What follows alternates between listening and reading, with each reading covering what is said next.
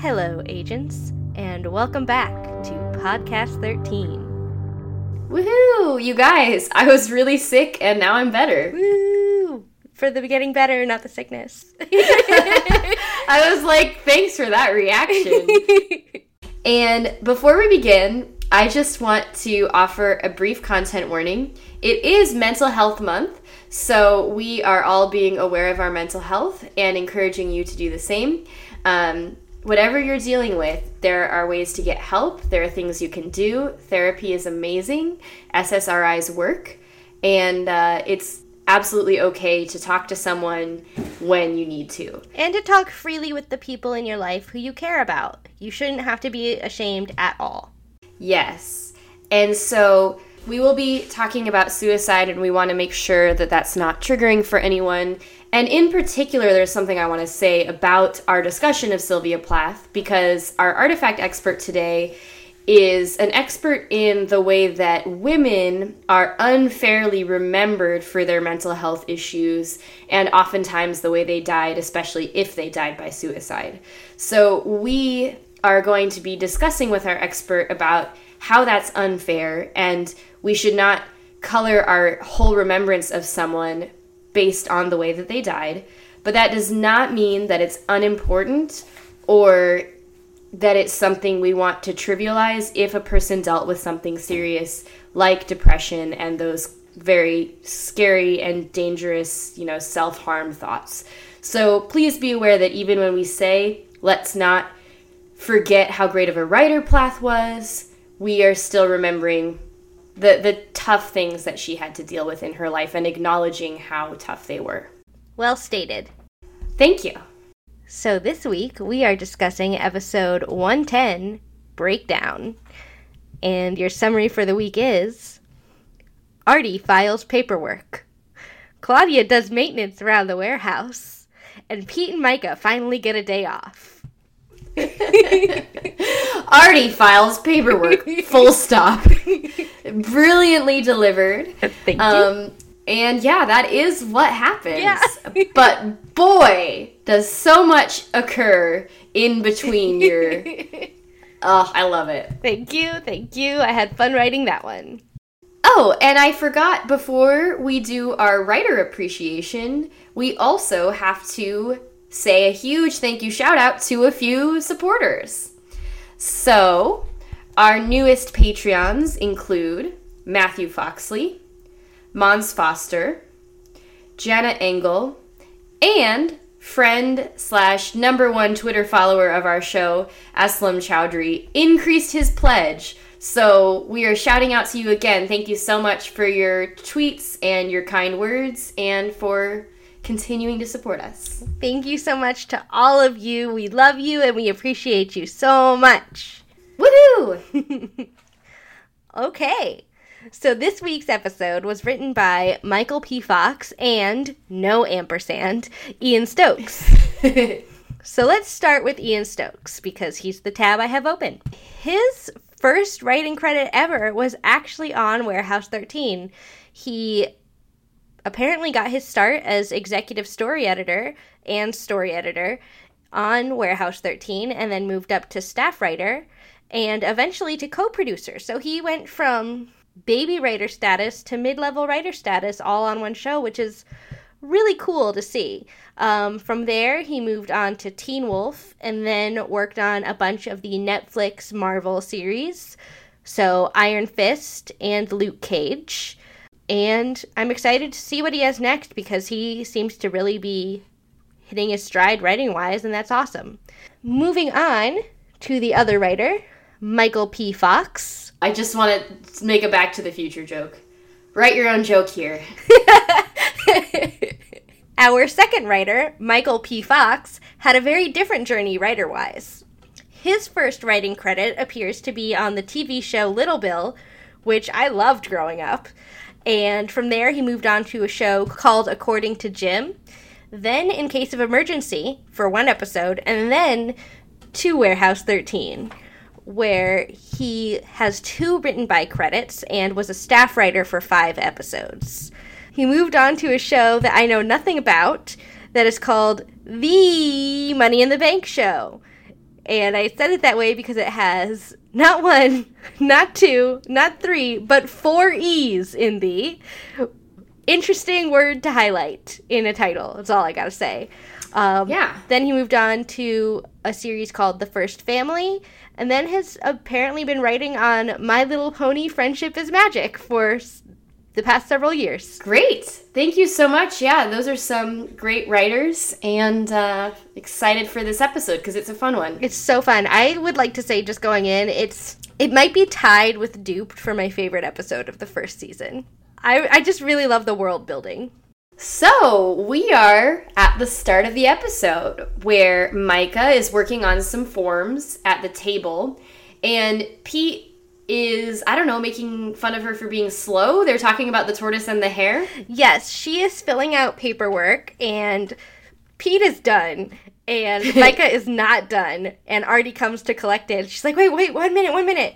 And that's where they talk about the tortoise and the hare, and he calls it a fairy tale. She goes, it's not a fairy tale, it's a fable. I love that she grew up in a bookstore because she's right, and she perfectly explains that. You don't need me to explain it because she does a great job. Exactly. And I also love that it's not just throwaway background they gave to her. It's like actually for real influencing her character, which is something I love about this show. And this is what I was talking about earlier with the world building. I think this is an episode that really showcases how much thought they put into characters and character development, which is, as a writer and the kind of writer that I am, that's the stuff I care most about watching.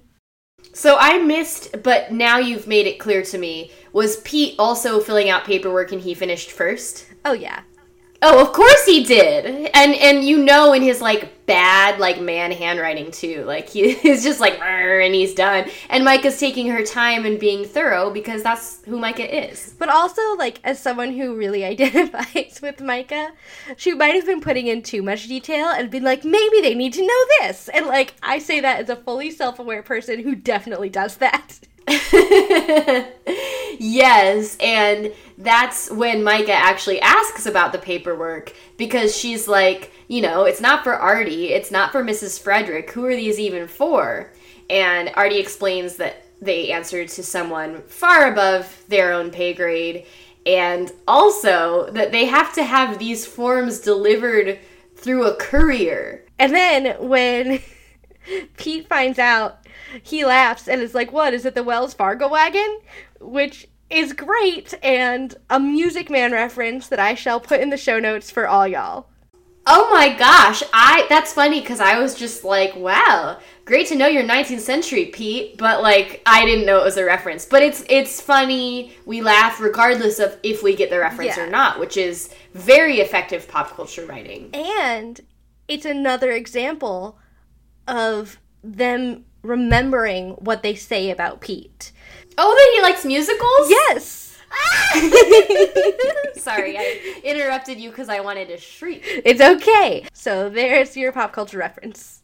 That's amazing. And that leads Artie to rush out the door to deliver the paperwork. And he says Claudia is doing chores. Micah wants to know where, and that would be in the warehouse. And Artie tells Pete and Micah to enjoy their day off. Oh, famous last words.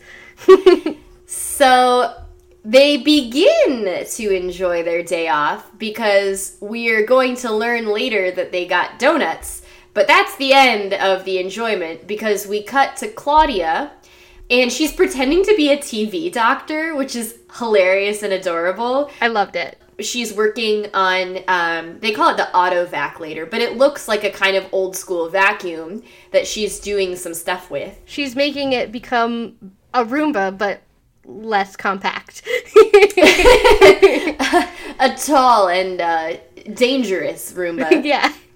And she finishes, and I didn't look this up, but I have to ask Jillian. She goes, Gonza. Does that mean anything? I think she just made a sound and was like, that's the sound I'm making. What I noticed about that scene is that while she's pretending to be a TV doctor, she goes, nurse, I need some suction, which is a funny enough joke on its own, but then when you pull back and realize it's a vacuum cleaner, you're like, ha-ha, suction. Oh, that is a good joke. I love it. So she finishes what she's doing and goes to take a sip of Coca-Cola, and it seems to not be cold enough because she's like, oh no. And then she decides that she's going to use an artifact, which is funny because we know she has been, wronged by artifacts before. But she takes a little snow globe and shakes it on her Coke, and that makes it into frosty goodness. I wrote, lol, Claudia, you literally just got in trouble for Volta's lab coat. I know! That's what I was thinking. I was like, it has not been that long since you used an artifact to your own, advantage, but it seems that with this snow globe, she has used it before, like she has it in her tool bag, so it's not like the spur-of-the-moment decision with the lab coat that ended badly. Yeah, and it does come back later in one of the Christmas episodes, too, so... Oh, nice. I forgot. And then she goes to do the next task on her list, which is tighten and lubricate the zip line, which sounds dirty if you think about it. I guess. So she gets onto a ladder and she's trying to look at this zip line, which we love. We've seen the zip line before. We'll see the zip line again. And then she hears, it draws her attention that the autovac is kind of acting up, losing control perhaps, and she turns around to figure out what's going on, and in doing so, she slips off of her sort of step stool ladder thing, and she starts to go sliding down the zip line.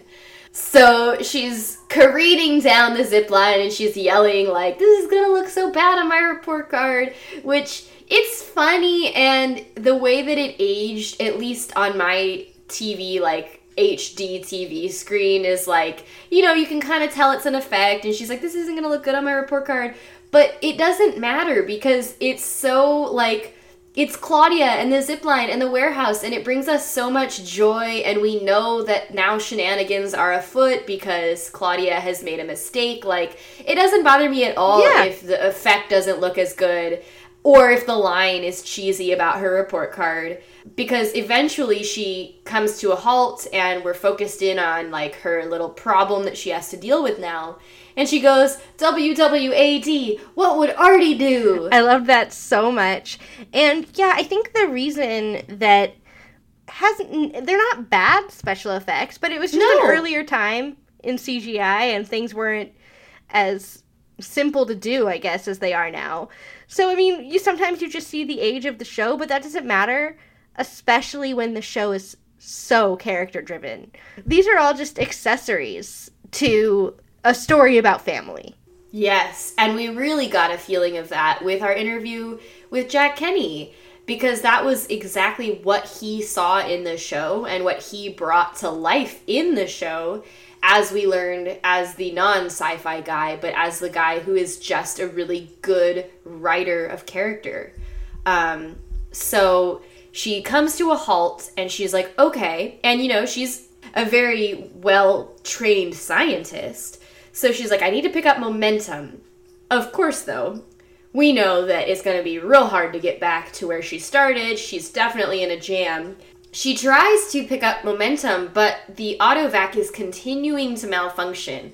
And in the worst possible way, it bumps into an emergency red button, and the zipline kind of shoots off, and it breaks that connection where it's tied on the other end, which means Claudia is now, just in the terms of the physics of this is exactly what would happen. She's going to kind of careen down as the zipline gets disconnected. And so she goes flying through the warehouse.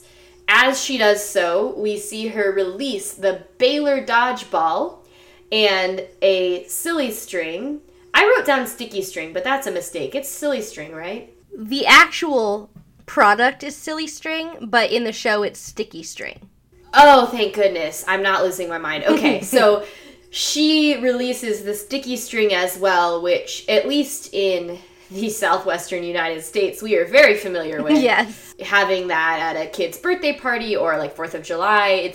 It's just an aerosol can that shoots silly string or very gross smelling string out of a can. So we will encounter both of those things in depth as the episode goes on. And we get a chyron, not of a location outside of the warehouse, but of inside of the warehouse that reads Neutralizer Processing Center. And we see these gears churning lots of purple goo, which is amazing.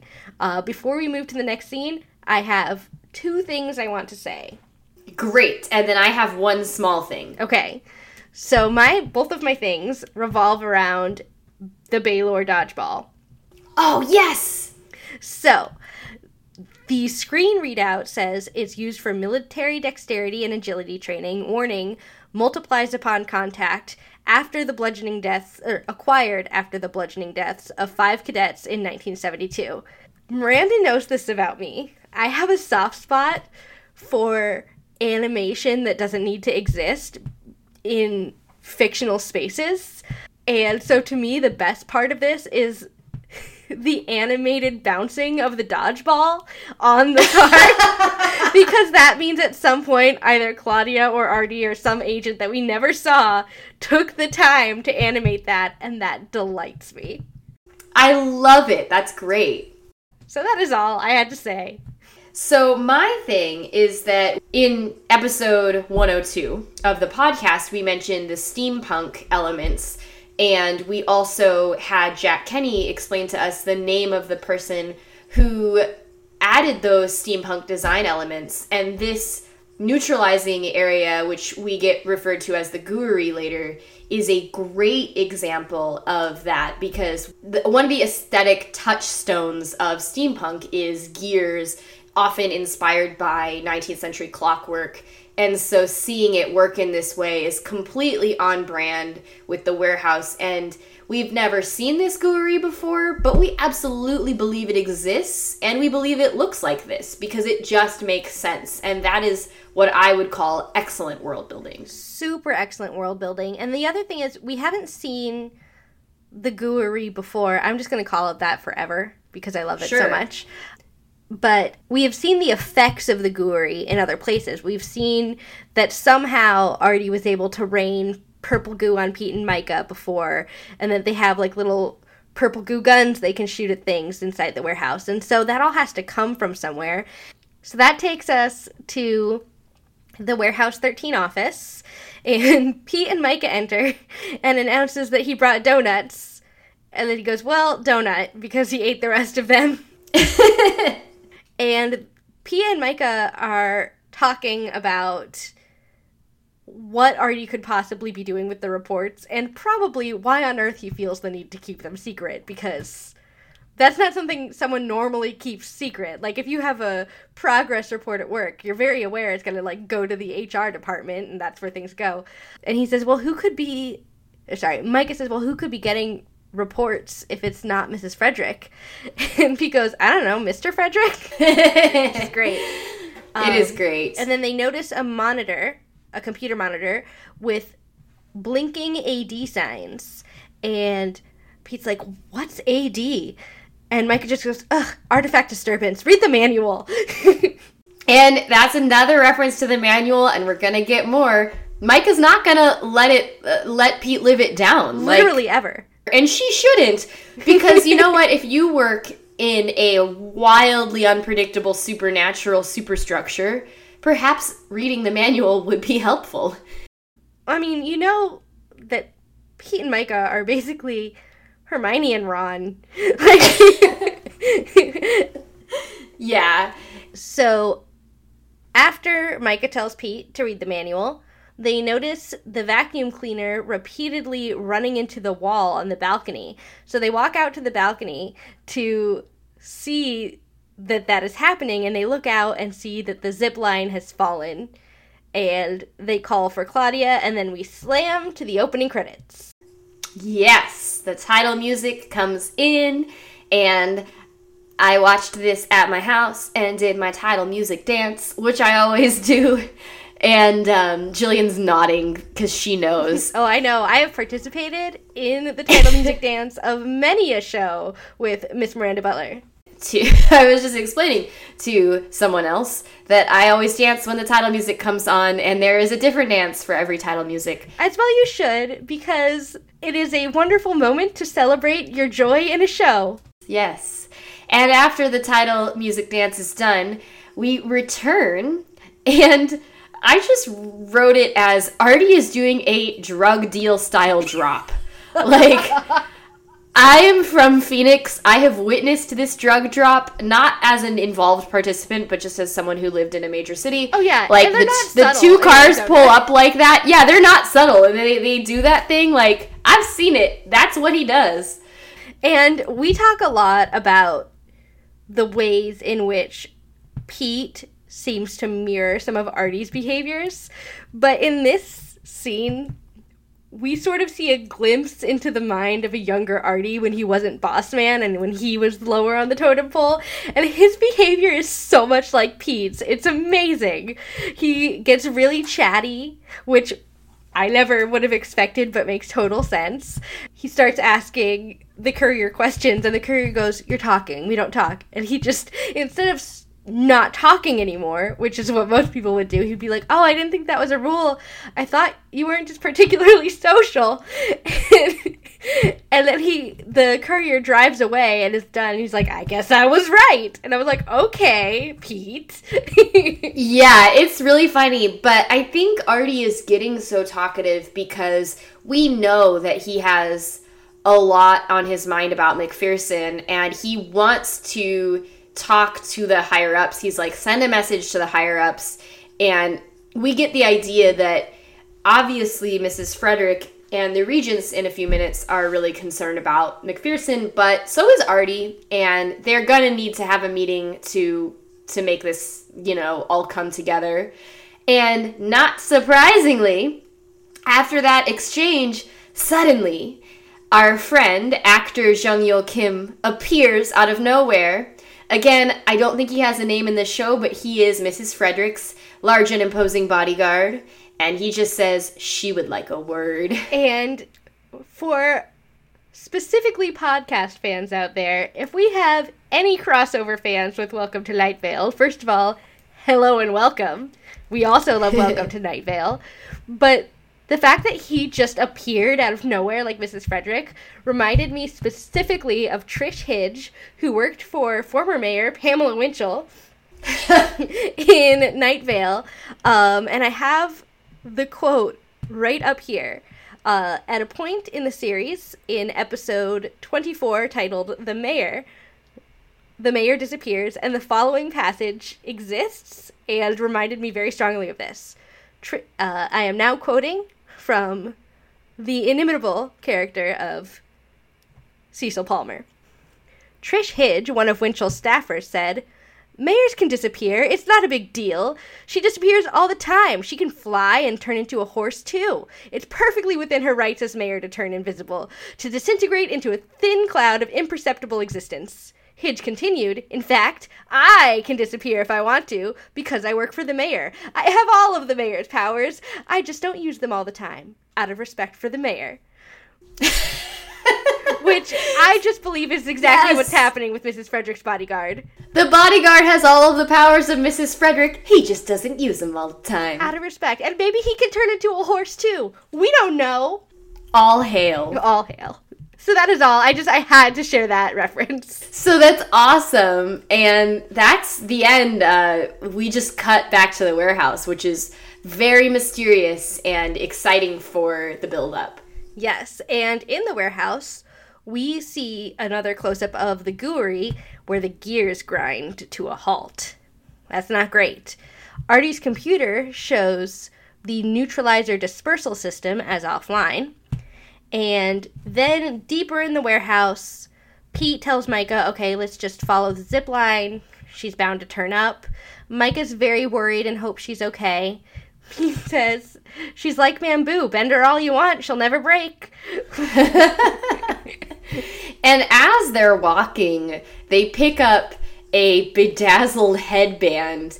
And a fun fact is that I was watching this sitting on the floor really close to the TV, like a weirdo, And when you sit really close to the TV, you can't even tell that it says Claudia's name on it. It's like the props team did a great job making something that is clearly homemade by a person who is like trying to be good at crafts but isn't. It's so sweet. And they're so talented, these props people, that they are extremely skilled, and they had to sew sequins and beads poorly, which is so funny. But even funnier is the exchange that occurs between Pete and Micah, where Mike says, "This is hers," and Pete says, "How do you know?" And she holds it up, and it says her name in green beads and pink sequins. And then Micah says, "We have to get rid of Artie's bedazzler." Which means Artie made that for Claudia, which we do get confirmed later. And that is just so sweet that he owns a bedazzler. Did he buy it for this purpose? Did he already have a bedazzler? Or did he just want to do something really sweet for Claudia? I just love it. I love everything about it. And I love it specifically because when... I'm trying to think of other shows, but we've seen it happen. It happens on Gilmore Girls. It happens on other things where a male adult character suddenly has like a teen or that aged daughter thrust upon him.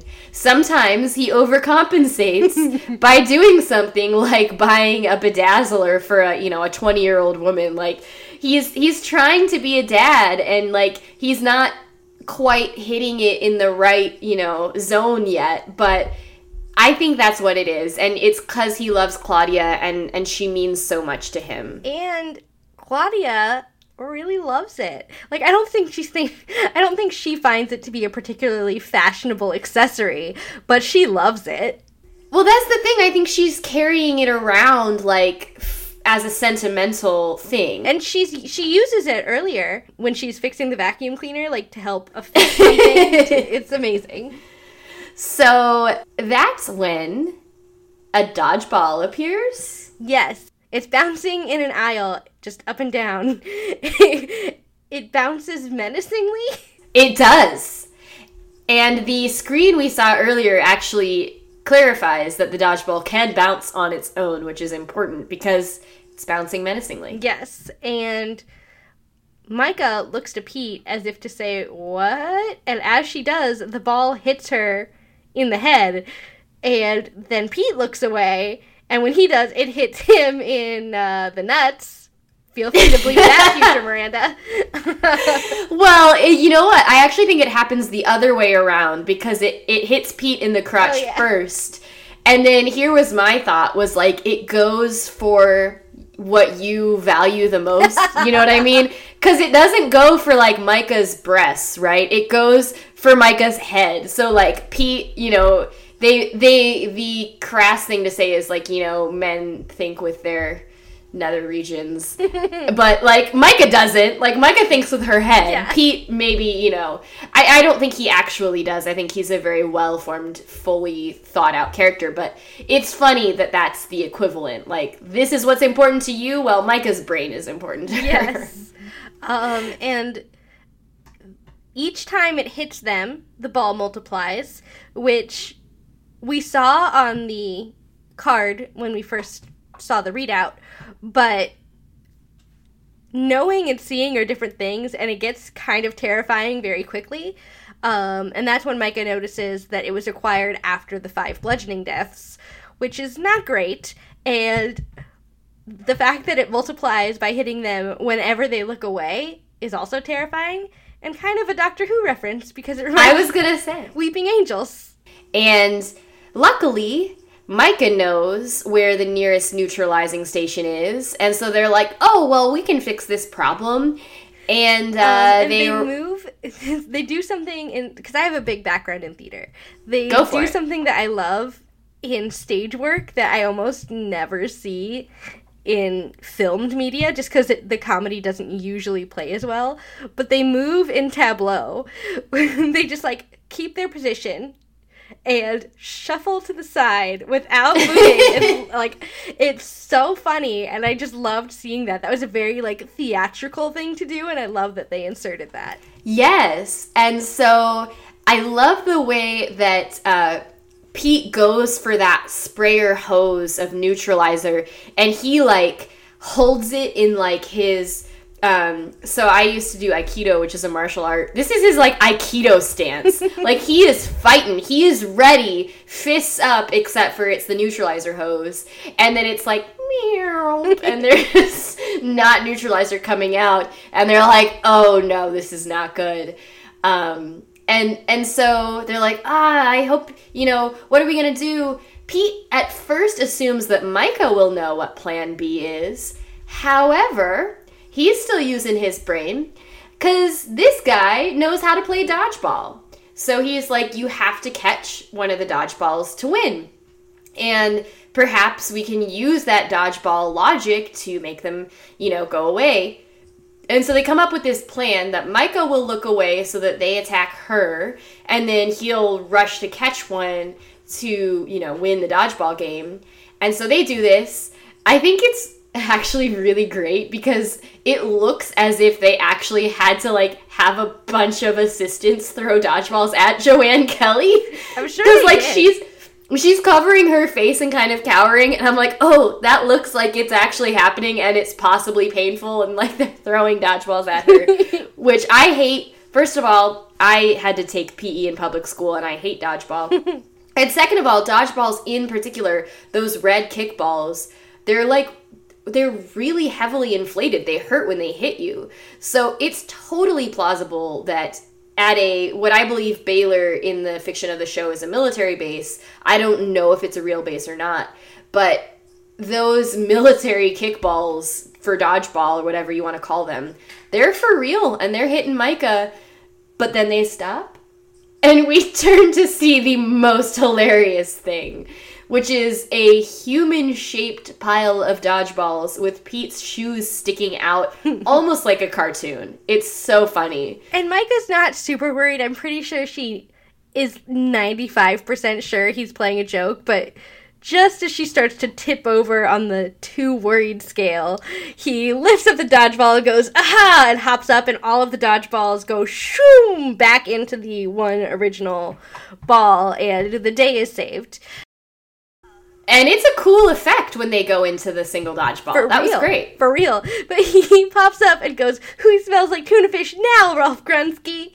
And he does like a victory dance, too. Yeah, and then Micah's like, what's that? Because she totally heard, and she wants him to know that she totally heard. And he's like, nothing. But honestly, I can totally see that being a childhood insult that sticks with you. Because tuna fish, you smell like tuna fish is like one of the worst things you can say to a grade schooler.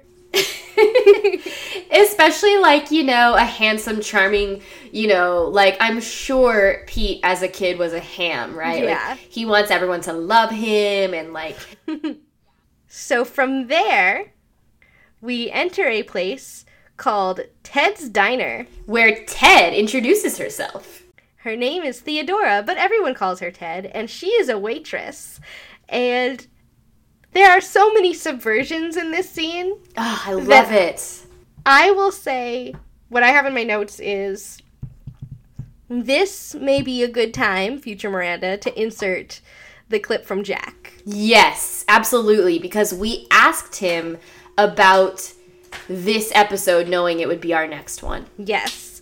When I took over the show, there was nothing. It was two Secret Service agents in a warehouse full of crazy. No backstory, no history, no other warehouses. They just picked 13 because it was a kooky, crazy, scary number. I'll tell this story first, and then I'll get to the regions. But I remember I was up. It was first season. I was up late in Toronto. I couldn't sleep, and I thought to myself, what if there were 12 other warehouses? What if this is the 13th iteration of the warehouse, and the other ones were all in various. They were always in whatever empire could protect them best. And the first one was in the library at Alexandria. It was Alexander the Great exploits, and he brought back artifacts and put them in the library. And I just went through Wikipedia and looked for the various empires of the world: the Holy Roman Empire, the Mongol Empire. And I sorted it all out, and I wrote little blurbs on each one about why it was moved and when it was moved and the dates and the years. And I sent it all to Sci-Fi. And I said, hey, guys, what do you think about this for the mythology of the warehouse? And the next day it was on the website. I said, hey, I have proof that. I just wanted to know if you liked it. We should make sure it's accurate. So it was all about inventing all that stuff. And I remember when they came up with the regents, I won't say who at Sci-Fi because I love them all, and I wouldn't want to badmouth anybody. But somebody had said they pictured robes and torches and really scary and dark. And I said, I've seen that a million times. I've seen the scary lords and the scary things. And I think this is a warehouse that belongs to the people. And it feels to me like the people who control it should be average folks, should be people in everyday walks of life from all over the world, wherever we get them. They should be, I don't want scary robed figures. I think it should be a waitress and I wanted the waitress in that diner to be the head regent. That was my pitch. And I was told by someone at Sci-Fi, I said, you can't have a waitress be the head regent. That doesn't make any sense. It demeans the whole show. And I said, no, it doesn't. It's perfect. Jesus was a carpenter. That's the whole point. Just because she's a waitress doesn't mean she's an idiot. She can be the smartest waitress in the world. She can be clued in. Wouldn't it be cool? So I lost that battle, but I did get to have the meeting in the diner, and I did get to have them be sort of people from all walks of life, so that it wasn't, because I wanted to play against all of the sci-fi tropes that you normally see. And make it that the warehouse belonged to everyone. It wasn't high and exalted. It was a place where we stored our crazy. I love that. And Mrs. Frederick is sitting at a booth. Artie joins her, and Ted takes the order. The worst order I have ever heard. The manliest order, like the most traditionally manliest order, which is like, that is what like an ad executive in Mad Men would order at lunch. But this is part of the subversion, right? Yes, because that's what Ted's diner, we assume, is a man, but it's a woman. Mrs. Frederick, not only a woman, but a woman of color in this extremely important government position, then does this very stereotypically masculine order. But she doesn't do it in like that early feminism way of the 80s. No. To seem like a man. She's doing it because it's what she wants to do. It's not a power move. It's just what she wants to do. And would you like to state the order, or shall I? I do. She orders steak, bloody, and 2 pieces of pie, which, it should be noted, Teddy did say she made herself. And a black coffee. Yes. I love her. And I assumed also that the 2 pieces of pie were like Mrs. Frederick doing the thing where the man orders dinner for his date. But that's not even it. They're both for her. And the waitress knows it. She's like, okay, and for you, Artie, and Artie orders a salad, and he wants the pie, but Lena has him on the diet, which is a callback. We've learned that before. And it's amazing. Everything about this and how effortless it is, and just the total instantiation of power that it is for Mrs. Frederick is incredible. Yes, and then he does order the house salad, and then he goes, Lena has me on a diet, and then he goes, and 1 piece of pie, and then turns to Mrs. Frederick and goes, she made it herself, at which point, Mrs. Frederick full-on smiles. Like, for the first time. She loves Artie! She loves him so much, but, like, we see teeth. We have never seen teeth. It was amazing. Yes. Then, Mrs. Frederick starts asking about the warehouse, and cases, and then incidents. And Artie starts to get suspicious and goes, you know about all of these. Why are you asking? And she just goes, I'm forgetful. Refresh my memory. And he's like, oh no, I thought we were going to have pie. Like, he doesn't say that, but that's what's on his face. And then she goes, so you were saying about Paris. And that's, for me, when we get a bigger sense that Artie is being extremely scrutinized. Because Paris, if you recall, is when they were stealing Marie Antoinette's guillotine blade.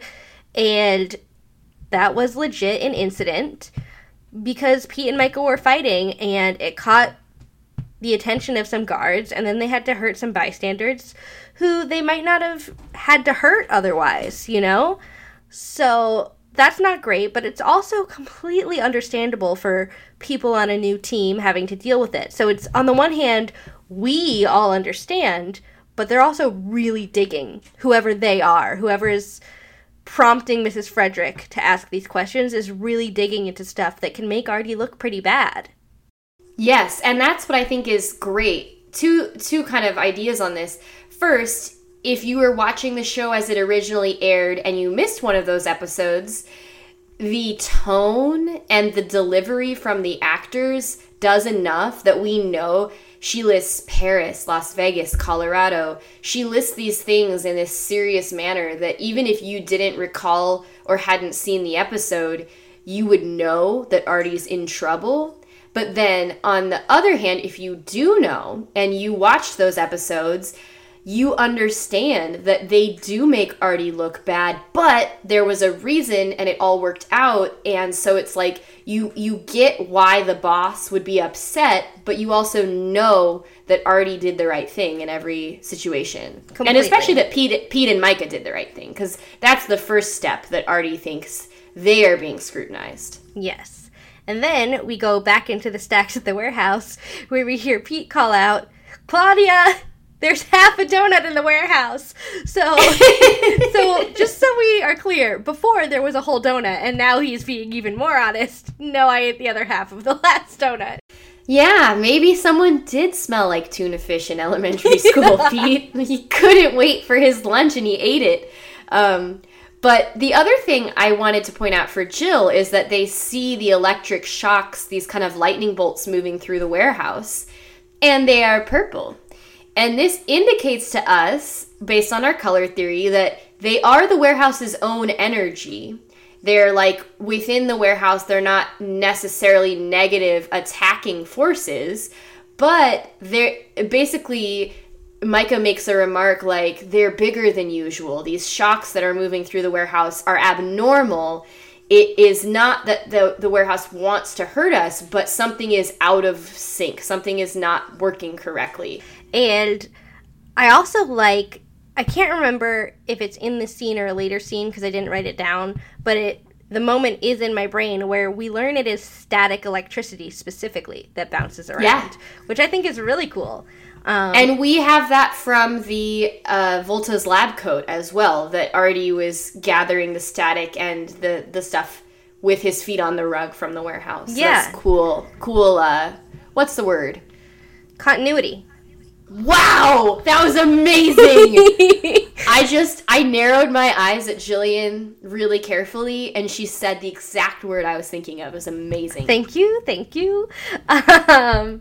So then Pete sees a ladder and gets an idea, and immediately starts climbing the ladder. And I feel like under almost any other circumstance, Micah would be like, wait a minute, have you thought about this? But this time she's just like, okay, well, be careful. Because she's very worried about Claudia, and she trusts that he can climb a ladder. But I think in her brain, she's always like, Pete's gonna touch something, he's gonna knock something over, I'm gonna get trapped in something again. Like, there's just lots of artifacts around, and he is not great at spatial reasoning involving his own body. Great. Yeah. Well, so he clearly sees something important, and he doesn't tell Micah what it is, but he's like, go this many aisles over, turn this way. Like, he's serious about, we need to go investigate something. And when they go in that direction, when Micah approaches it, they find basically an exact copy of Lena's B&B, and Pete says as they go in, or that it has a Claudia-shaped hole in the roof, which is hilarious because I'm sure it's not actually Claudia-shaped, but he can tell that that's where she fell. Yes. And I wrote that the lighting is super interesting, and all of the lighting and all of the camera angles that we see in this place, because, look, they didn't build a whole new Lena's B&B. They just used the one they had and shot it differently. I mean, I'm not saying this from a place of knowing this as fact because someone has said it. I'm saying this from a place of knowing it as fact because that's how TV works. But the angle makes it look like it's on a soundstage, which it probably is always on a soundstage, but it looks like it's inside another building. It doesn't look fresh and outside, and that's really weird and unnerving. And they get in, and we're seeing an angle from the staircase that feels unusual. Everything just feels very strange in a really good way, in a good camera work, cinematography choice kind of way. And I want to point this out. It's a smidge early, but it is perfect timing, because when they see the painting in the Lena's B&B, someone describes it as Salvador Dali-esque. And that maybe there's a lot to unpack that would be interesting there. But my thought was actually, if you've seen Van Gogh's paintings, like the painting Van Gogh did of his bedroom, where the angles of the floor, it's like the colors are a little too contrasted, and it seems like you've got this almost like a lens flare. Those are the effects that I was getting from the interior of this house, and I think that it's artsy, that it's connected to mental illness. As we know, Van Gogh dealt with depression, and that's a theme in the episode. I just loved, like you said, how they take this totally familiar set and make it into a scary, unfamiliar place. It's awesome. It's totally brilliant. And so Pete walks into the not real B&B. Micah follows him, and he's so confident. He's like, we're going to get Claudia. We're going to get her out of here and make sure she's okay. It's all going to be fine. And just as the door closes behind him, Claudia runs down the stairs and is like, no, don't let the door close. But it closes. And before she can really explain what's happening, Pete tries to open the door again, and he walks out and then comes back through, like, the kitchen area, and then pokes his head out of the front door again, and then his head comes out of the kitchen area, and he's looking at his own butt. Do you know what I said? Is that it's sort of like a Scooby-Doo cartoon. Yes. It's like, I'm going to go in this door and come out this nonsensical other door, which is just... I think we get a lot of this kind of cartoon reference points, like when he says there's a Claudia-shaped hole in the roof. Yeah. In a cartoon, there would literally be the shape of Claudia's body. Like, it works really well. And it also is scary and mysterious. Everything about it works. Yes, and just as we realize that this ain't good, we go out on a shoop, shoop, shoop box. Yes. And when we return from commercial, we first get an angle on the neutralizer dispersal unit, which has reached a critical mass. And, alarms are sounding, gears are clogging. And lightning is actually coming from the gears, which is real scary. Ah, yes. Yes. And then we go back to the house. So we, as an audience, understand what's wrong, but the people... the main characters have not, and they're still stuck. And more importantly, things are getting worse outside the B&B, and they can't get to that to fix it. And then just a tiny stakes raising that is hilarious and disgusting. Claudia says, by the way, if anyone has to use the bathroom, don't flush. And she shakes her jacket like it's wet, and I'm like, gross, gross, gross, gross, gross. Which actually makes perfect and also gross sense, because if nothing can leave... Micah says, okay, let's just wait and think about this for a second. So of course Pete jumps out the window. Because of course he does. Yes, and that's what I was saying earlier with... like, I'm going to act on instinct, and I'm going to solve this problems with my physical presence. That's what he does. And he flies into the house again, which is a cool effect, too, that's what happens when he jumps out the window. And I really wanted there to be, like, a montage, but there wasn't. But before Micah can yell at him, and I just want to say this because as a person who did gymnastics for several years as a child, Claudia gives him an 8.5 and tells him that next time he should stick the landing. And what I really appreciated about that moment was she did the men's salute. Like, after you dismount from something, in gymnastics, you signal to the judges you're done by doing a certain thing with your arms. For men, you put both arms up and then both arms down, and it just shows you've got your balance, you're on form, whatever. For women, it's one arm and then you switch to the other arm. That is just something I noticed and appreciated, and I just thought, well done, Claudia. Well done. That's amazing, because she says you, Pete, you know, a man, need to stick the landing, and she does his thing. The other amazing part that I'm sure Warehouse 13 has done before is that for comedic effect, there's like that, it's like a cartoon karate chop sound, like whoop whoop. Yes. When she sticks her arms up and down, and then Pete is like, yeah, okay, and then his arms do the whoosh sound too. So like for the comic effect that happens, and we're gonna get like a, what's it called, a 3-beat on it. We'll get that whoosh whoosh sound one more time later, which is very funny. So I think that was just perfect comic relief in this really intense moment. Yes, and then we go back to Ted's diner. And so Mrs. Frederick says, and you trust Pete and Micah?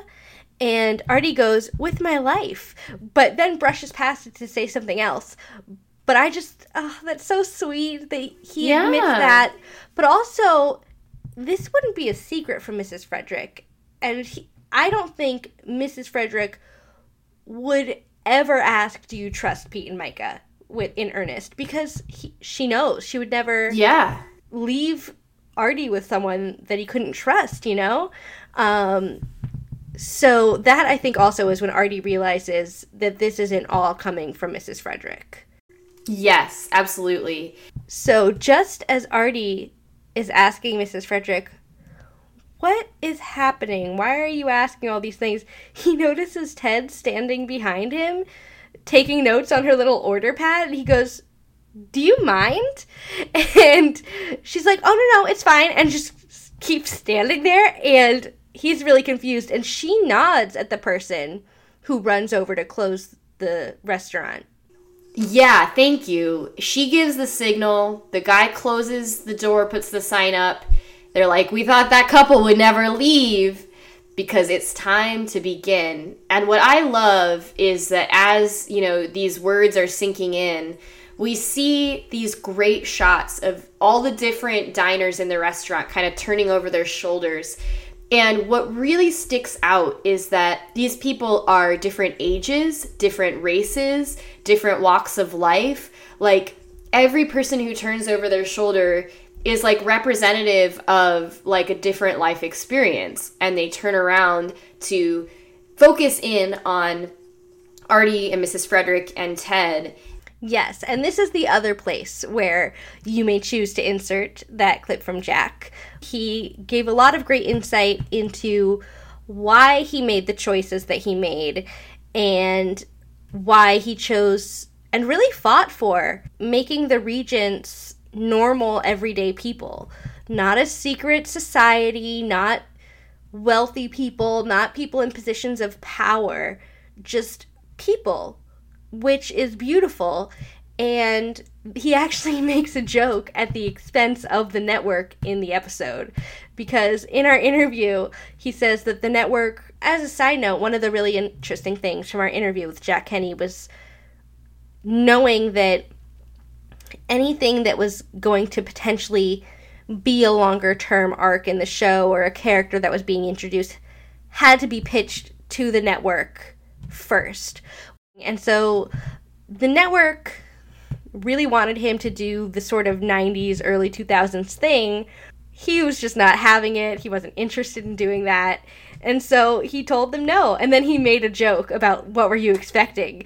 People in robes and half candlelight? And it was just beautiful. And I want to take this moment for anyone playing the game at home to make a Buffy reference, which is that we see this in Buffy, which is, again, a little bit older than this show, but is also parallel in that season 5 of Buffy and her crew have to answer to the higher authority. And in their case, the higher authority is a bunch of upper class white people, mostly men, like one woman. And what Buffy does that's subversive is she calls them out on being a bunch of stuffy men who are afraid of her, a young woman. So the show, in that sense, is aware of it. But this show takes it one step further, where instead of saying the powers are these kind of white upper class people, it's like, no, they're not even. And it's better for it and more modern and intersectionally feminist for it that Jack fought for this to be the regents.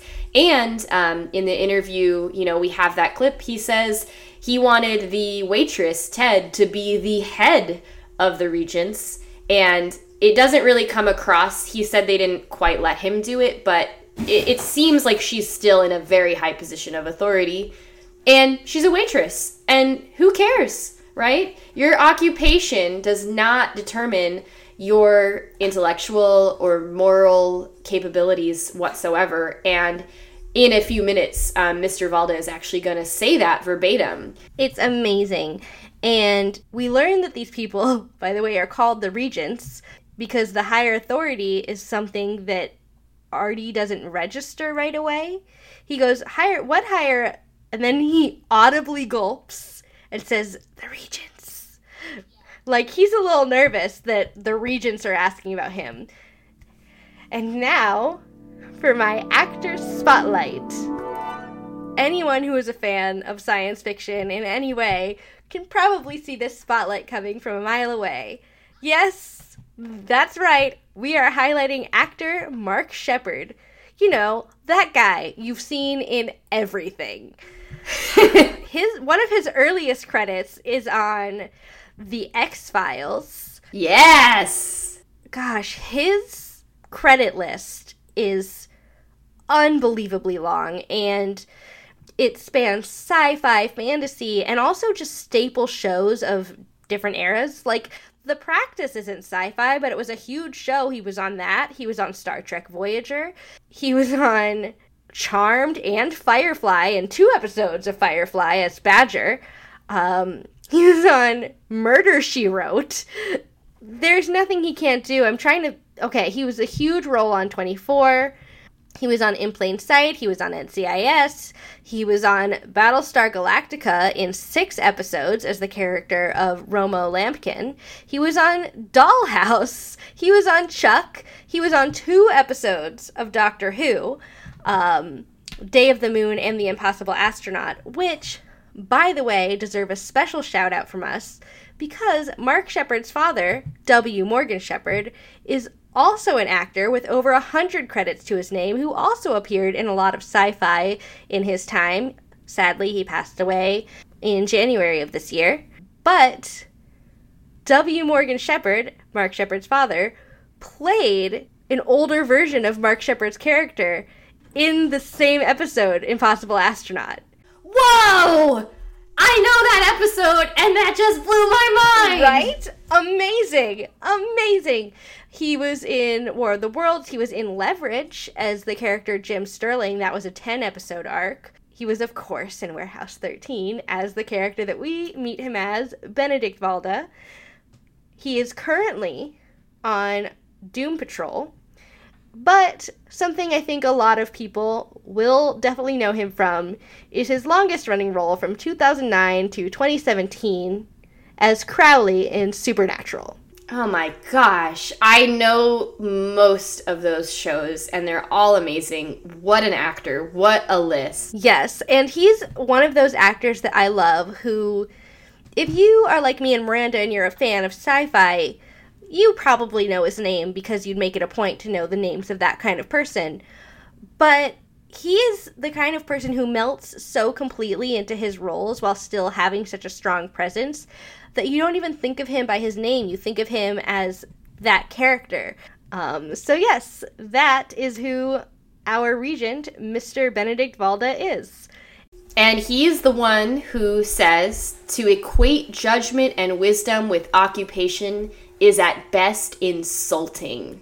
I'm like, yes, who do you want to be the regents? Kings, popes, politicians? Like, no, I love how heavy that line is because if we think of that line about kings in terms of Western European history, like those are often power-hungry, narcissistic people. We think of popes. Popes aren't always bad, but they are associated with religion and religious power, and that wouldn't be the person you want leading a group of artifacts.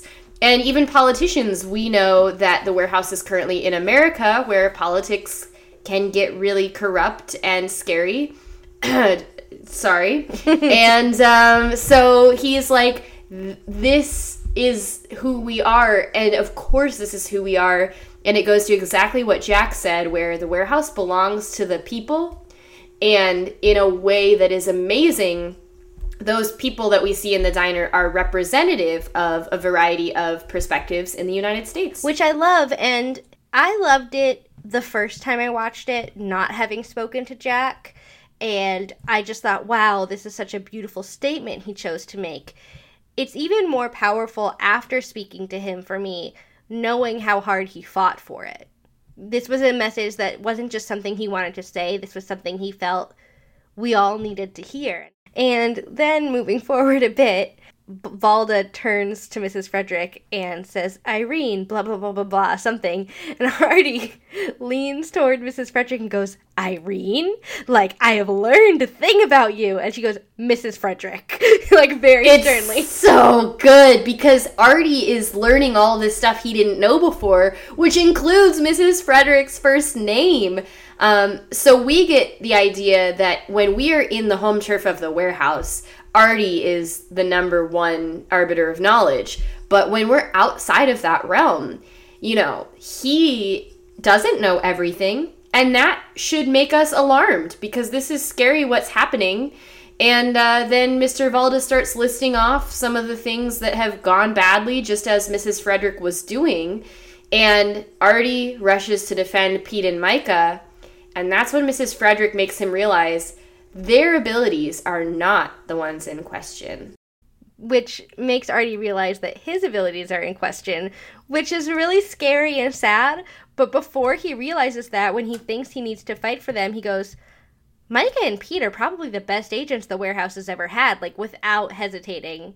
And so when he realizes, oh, this is about me, and he sort of sad and betrayed looks at Mrs. Frederick and goes, like, about me? And she goes, not just you. And then he realized it's also about McPherson, and he's starting to put pieces together, but he's not quite there yet. And from there, we move back into fake Linus. Pete gets to be the figure-outer. I know Jill is nodding excitedly, because it's great when this happens. They are, brainstorming, like, okay, well, this is exactly Lena's B&B. Which means that some part of it is an artifact and it couldn't be removed, so they removed the whole thing and built a new Lena's. And so they have to look for something different in this B&B from the B&B that they know. Which is so great. Yes. Their little go-around of, like, that chair, no, you slept in that chair last week, like, whatever, it's perfect, because it's how you would react to, like, oh, I have to notice something new about my own home. It's great. Right? And they haven't been there forever, not years. Like, I still notice things about where I live, and I've lived here for a while. It's just something you notice over time. But what I love is that immediately Pete and Claudia start running around looking for things, and Micah is just taking inventory, because she's got the entire place memorized. And so while they're, like, guessing and doing crazy things, she goes, it's the painting. Because she notices immediately. There's a painting above the fireplace with a depiction of, the living room in Lena's B&B. And when Claudia notices it, she's like, oh, cool, weird. And she sets the lamp that she had picked up on the couch. And then Micah notices that when Claudia moved the lamp moved in the painting. Oh my gosh, that's actually really creepy. If you were in that situation and that happened, like, what a great, just tiny detail that allows them to realize the painting is, in fact, supernatural. I also like that Pete's expression is curious, Micah's is slightly alarmed, and Claudia's just smiling. She's just like, this is weird, I'm here for it. And then Pete does exactly what I would expect Pete to do. No regard at all for what the negative consequences might be. Grabs a Sharpie and draws a very cartoonish looking door on the painting. It's like, well, maybe if it works like that, we could just draw a door and get out of here. And not only does the door appear, but it looks exactly like on the painting. It looks very cartoonish, and I love the effect they were able to make out of that. That was a good effect. It's I don't want to make this reference because I'm going to embarrass myself, but it's like Blue's Clues. No, it is. Yes. It's like real humans living in a cartoon world. And then I love this because I only noticed it, you get to see the sort of cartoon drawing door appear. And then when Pete goes to open it, you don't see that. You just see from the outside looking in a door opening that's rectangular like a normal door. And I actually like it because I don't think they could have convincingly made it look like a random gap in the wall opened, because it's probably not in budget. But when you show it from the other side and you had seen the imposed drawing over it, you're like, oh yeah, of course. Of course he just opened up a random part of the wall with like books on it into a door. Yeah, she runs through and he's about to follow, and then she comes back through the staircase and goes, don't bother. But I like that we also see Micah smiling a lot more than we normally do in this episode. She's having fun. And that's what I think is interesting. When this all first happens, Claudia is like, oh, the goofy shenanigans of the warehouse. Like, Pete and Micah are going to get us out of this mess. And I think that these agents have to have that sense of trust and also a sense of humor in the world they live in. But when it gets down to the wire, we're going to see that, you know, they trust each other and they're all very good at what they do, but it gets really close to disaster at the end. And then that's where Claudia and Pete and Micah aren't smiling so much anymore, even though some of this earlier adventure is quite funny. So I just think the emotional development of this episode works super well. Yeah, I agree completely. And it goes back a lot to what Eddie said in his interview. They all know how to be fun and goofy, but they all have like these different thresholds at which point they know they need to get it together and be a serious person. They always get serious enough when they need to. They have different definitions of when need to occurs, but they do what they gotta do. And so Pete is frustrated, and he throws the pen at the painting, which causes like a ripple through the house. As if it's made of canvas. Yes! That's funny because as soon as you said it, I was like, you're right. I was just thinking like the house is a big voodoo doll. But yeah, it's a canvas. It's a canvas voodoo doll. And then Pete does something which is the opposite of what you should do if you realize the house is subject to like being destroyed by your movements. He sticks his thumbnail into the painting. And when he rips it a little bit, they see a rip appear in the wall. And Claudia especially gets really excited, like, yeah, that's it, which is awesome. And then I love Micah's brain because she goes, I know where we keep the letter opener, and just immediately goes to the spot where they keep the letter opener. I can never find my letter opener. Yeah, she goes right for the letter opener. They cut a nice little square hole into the painting, which is good because if you left Pete, he would have just punched a hole through the canvas. And then it would have collapsed. Which would have worked, but possibly to the detriment of everybody involved. So they escape back into the warehouse, but that's when they realize maybe they should have stayed inside. There is an absolute thunderstorm gathering at the top of the ceiling. It's scary. And we go to commercial break, which is another excellent commercial break. All the commercial breaks in this episode are also the exact kind of great commercial breaks we've talked about before. Everything about this episode is just firing on all cylinders for me.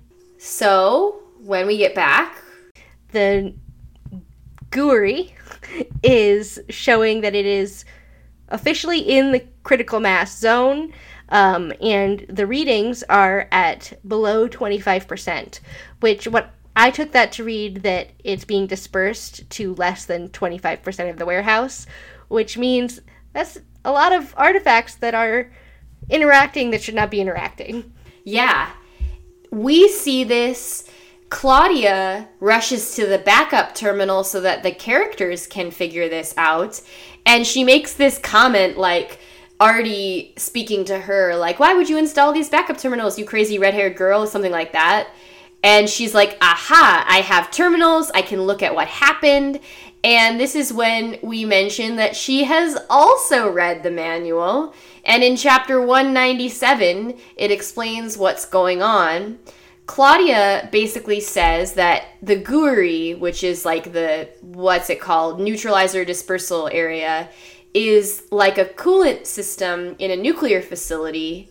And they currently have half an hour until they reach China Syndrome, which is a Jane Fonda movie from 1979 about a nuclear power plant incident. Yes. I also want to make a childhood media reference where they don't actually say woogity woogity in Warehouse 13, but when she's doing the exchange between her and Artie and playing both roles, she's like, because you never know when you might need one of these, Artie.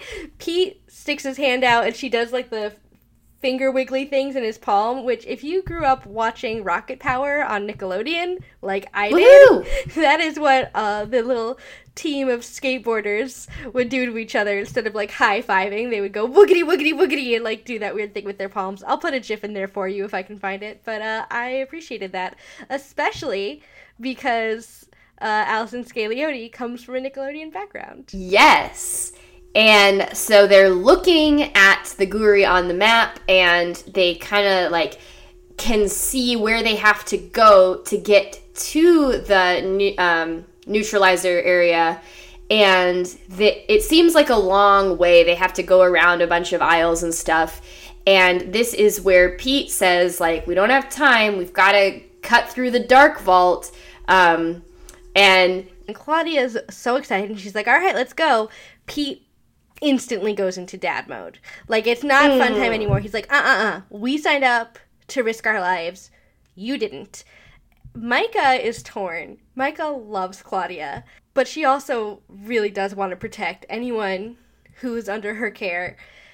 But she ultimately decides to let Claudia come because she read the manual. And that's the thing, is that Micah, I think Micah's like, no, I actually agree with Pete this time. They have half an hour till the warehouse explodes, so if they can cut down on time, they have to take the risk. And then Claudia has proven herself, not just right now, but in previous episodes throughout Micah's time knowing her, to be capable and intelligent and helpful. So she's like, I really want to protect Claudia too, but I think she can help us. And Claudia's excited! And this is what I mean, is like we see her being naively, not in a bad way, but just like, okay, things are really bad, but Pete and Micah always pull through. We're going to make it through. I'm going to get to go with them and see this crazy thing happen. And so she even says something like, suicide mission with a team. Well, think about it this way. Claudia's never had a female role model since she was a young child. She loves Micah. She just had Joshua. Yeah, she loves Joshua, and she loves Artie, and she loves Pete. But the dynamic she has with Micah is more precious in the way that, like, rare gemstones are precious. It's precious because it's less abundant. And anytime Micah compliments her, you can just see this glow coming off of her. It's really beautiful. And so they go off, and then we return to the diner, where Artie is getting really annoyed, especially at questions that seem to have nothing to do with McPherson. And that's when Valda brings up Dickinson becoming involved. And Artie is like, we are both government agents. I am reaching out to him in the normal course of my duties. And that is when I made actually in my notes, the exact same Buffy reference that you did. The episode is Checkpoint, by the way, in season 5. And it ultimately comes down to the fact where Artie says, listen, McPherson knows the rules, and if we're going to make me get in trouble for every time I break the rules, then McPherson's gonna win, because he's allowed to break them, and if I can't, then I can't play at his level. And then Valda says, and this is another Buffy reference, you get emotional. That's the problem with McPherson, is he also got emotional. You also got emotional, Artie, about Claudia. This is the end of the discussion where they're not questioning Artie's dedication. but his future.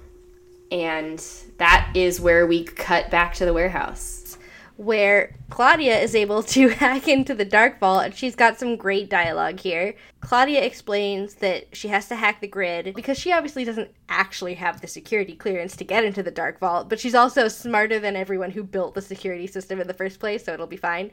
So Micah goes, can you do this in time? And she goes, Pope Catholic Bearwoods, you know the drill, which I love. I didn't hear that. I just heard her speak quickly, so it's great to know what that line is. It's so great, and by the time she's done with that line, the Dark Vault opens, and we see a close-up of a sign that reads, Warning, sensory activated artifacts. Obey all advisory indicators. And, may I say, the warning sign is purple. Yes! Because it is for your safety. And those artifacts have purple circles of light around them, which I think ties in so nicely with that caution sign and what we know about the Dark Vault and how dangerous it is. Like, you can't even step within a certain distance of them. And so Micah is like, these are containment fields, don't touch anything. That's when Pete is like, well, how come they're still in these protection fields when the warehouse is going haywire? And Claudia goes, oh, well, because of the backup generators, they should hold. And her karma sucks, because then things begin to shut down, and they don't have very far to go. Like we saw on their map, it's a quick shortcut through the vault. But to get out again, there's a lot of technobabble. It seems real. I mean, ASCII is real. There's an FTL ASCII binary something required for Claudia to get out. And so it's going to take her a second.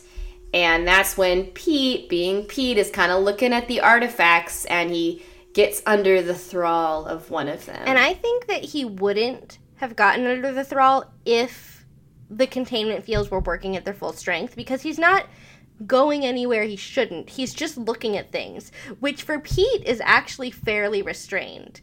So I made a list of all of the artifacts that I saw in there. I love you. And then I will talk about the ones that Pete actually looked at. Poor Bella. My cat just got so worried. Did you hear her? It's okay, honey. Go back to bed. Your enthusiasm is alarming. So, the artifacts that I noticed in the Dark Vault were, the first one I saw is the Aztec Bloodstone. You know, that is actually pretty intense that the first artifact they encountered was Dark Vault worthy. I saw a piece of perfectly mint condition ancient Greek pottery. Then, of course, Sylvia Plath's typewriter. We'll talk about that later. A top hat, a sad clown painting, an old mask of indeterminate origin, a brain in a jar. Yikes. A saxophone, and an old scuba mask, like in Scooby-Doo, at the like one of those, but a very small one, like for a child. And then the one that Pete notices, which is a weird baby porcelain doll that's smiling. And he goes, hey, it's little so guy, what are you in for? And then its face changes from, like, that sort of vacant doll expression into, like, this evil grin. And he freaks out and backs up, which is actually the correct course of action in any other circumstance. Yeah. And all of these things, it's partly the lighting, it's also, like, they all have what's clearly an uncanny age to them, you know, in the way that, like, old porcelain dolls are always creepy. Oh, I also saw, like, an accordion, or whatever the version of that is called, that has the keyboard on it, too. Can't remember. That's what I saw, and then Pete, as he backs up, becomes trapped in the containment field of the typewriter, which appears to kind of move, but just as he gets trapped, the Dark Vault door closes, and we go out to commercial break on a Farnsworth. And we return for Act 5, and we are in the warehouse, and we see another glimpse of the storm cloud gathering in the stacks, which is now storm clouds. In fact, I would go so far as to say an entire storm system. And then we hear Mrs. Frederick's voice, and Micah goes, oh, thank God, Mrs. Frederick. And then she goes, we are calling for an emergency evacuation. And they're like, oh, it's a recording. Dang it. And then someone, I think it might be Claudia, says, I think that's the most I've ever heard her say. And then Micah has Claudia step back because Claudia's struggling to get back into the Dark Vault and they just don't have time for that anymore. And Micah does a really cool high kick and just defeats the keypad. It's amazing! And Claudia gives her a high five for it. Yes, it's so great. So much passing of the Bechdel test happens in this episode that I'm going to want to talk about later. But I'm just so thrilled. And so they get in, they realize that Pete is at Sylvia Plath's typewriter. Micah goes into literary mode and is like about to explain all about Sylvia Plath.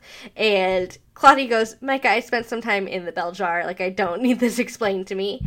And I believe that we have an expert to consult right about now.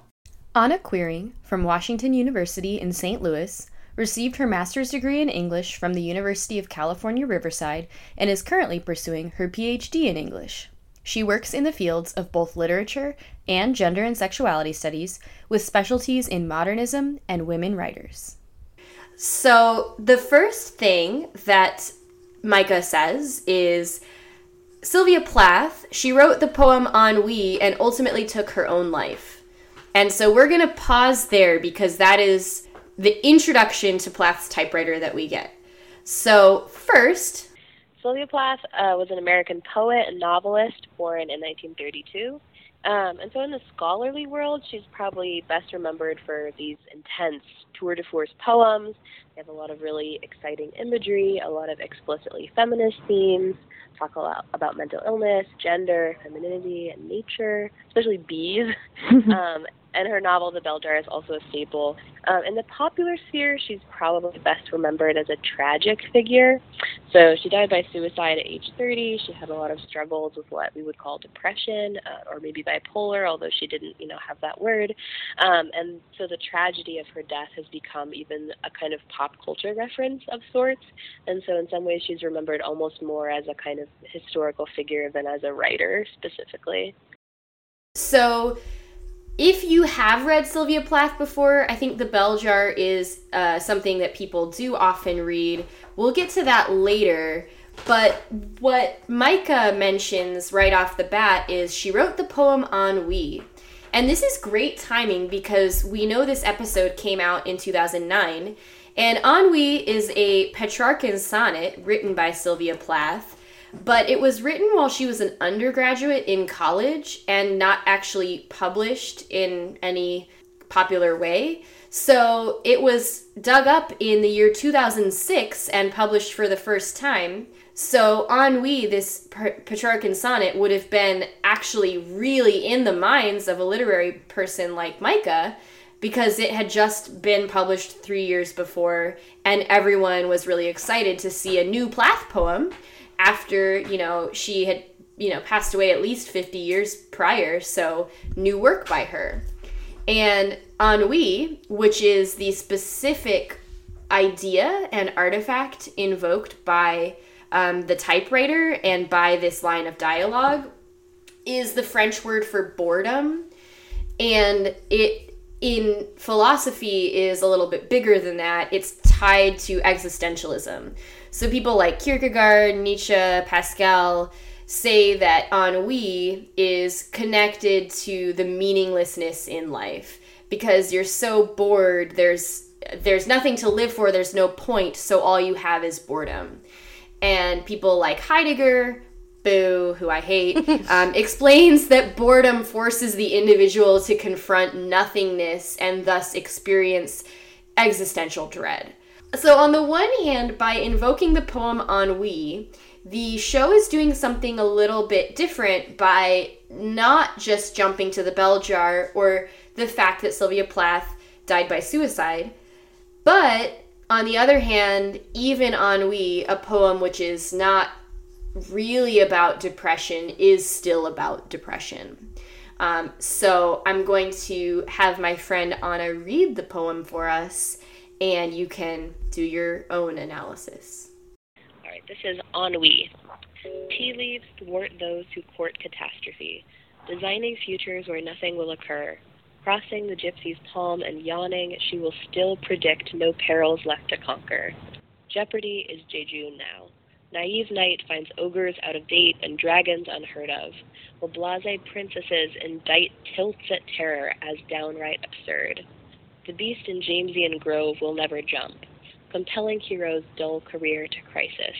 And when insouciant angels play God's trump, while bored arena crowds for once look eager, hoping toward havoc, neither pleas nor prizes shall coax from doom's blank door lady or tiger. I mean, I think if she wrote this as an undergrad, I think it's this very young sense that, like, there's nothing new under the sun, and I feel like I've seen the whole world. I'm sort of jaded and too experienced, even though I'm so young. And this is very typical of the class in that she's using a lot of sort of, like, large-scale mythic imagery, talking about ogres and princesses and tea leaves, to talk about something that's more mundane. So she's sort of stitching those two together.